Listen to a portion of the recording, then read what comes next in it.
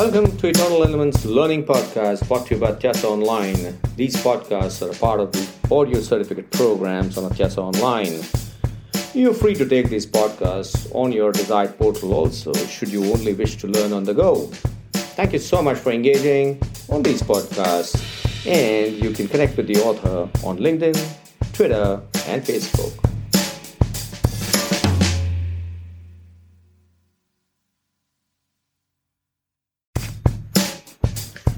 Hi, welcome back. This is Niket Kalaski from Eternal Elements, brought to you by Atyasa Online. We are talking about international business, and I spoke about the World Trade Organization and the global cooperation and a whole lot of bilateral agreements, and then obviously the core being that the dispute resolution that started taking shape with differentiated GATT from WTO.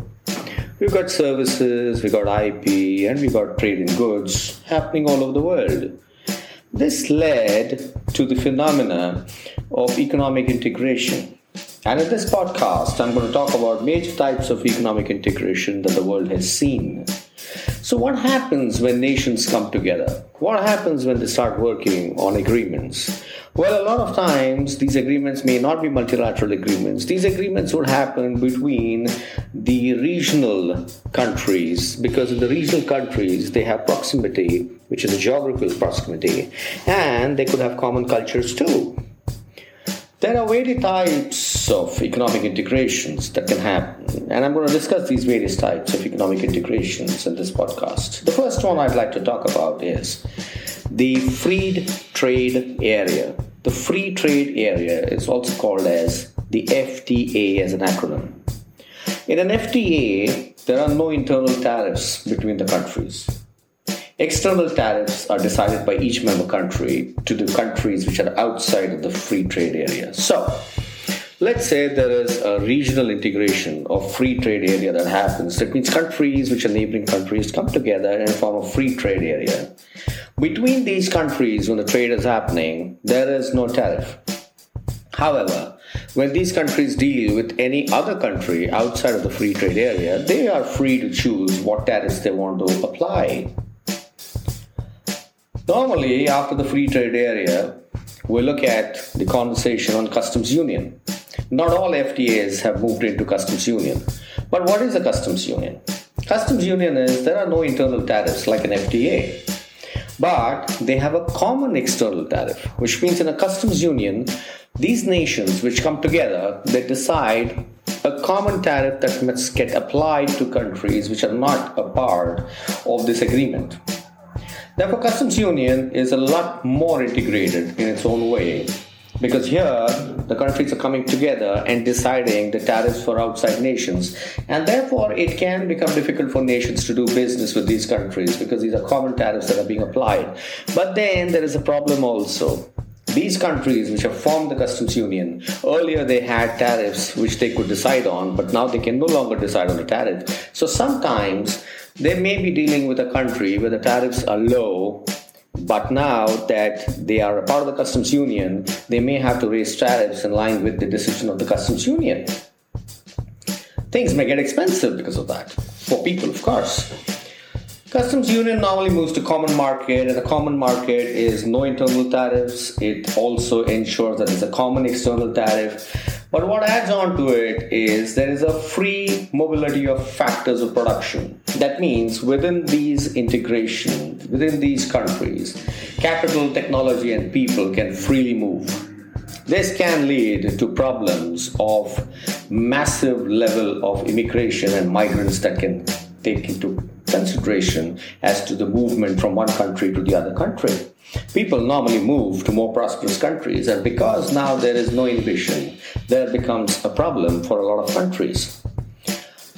With the common markets, which are customs unions plus free factor mobility, we move into the next phase, which is called the economic union. In an economic union, there is a central bank, there's a common currency, and there are common economic policies.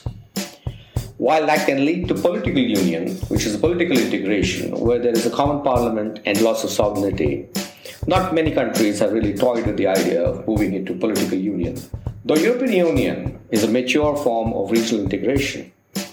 European Union started off as a European Economic Community, which was a kind of a free trade agreement. From there on, it moved to European Economic Community, moved on to European Community. And then what happened with the European Community was that it actually became a kind of customs union and a common market. And then it meant to become the EU or the European Union, which is a free trade area between the countries which are part of the EU. There are common external tariffs, factors of mobility exist, and there's a common currency and a central bank. There's also an EU Commission, which provides the political leadership and drafts laws. There's also EU Council, which is the heads of the states. They come in and make the decisions. And you also have an EU Parliament, which determines the budget and the executive decisions. And you also have the European Court of Justice, which does the interpretation and application of the EU treaties. I think European Union is one of the mature forms of regional integration that has taken place. But why is this important to business people? Why is this important to international managers? Because when you study these regional integrations, you can decide where to produce. You can decide where to import from. You can decide where to export. You can also decide the nature of the investment.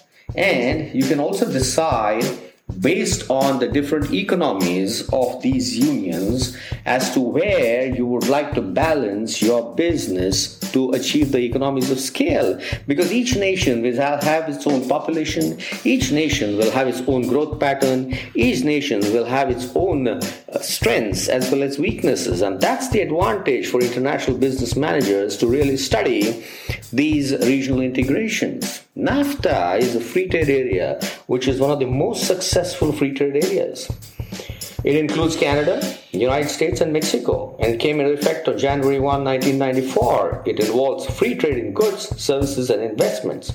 And it's one of the largest trading blocs for sure. You also have a lot of integration that has happened in the Americas. In the Americas, you have the CARICOM. In Americas, you have a whole lot of other integrations happening. For instance, Mercosur. It's a major trade group in South America. You also have the Andean Community.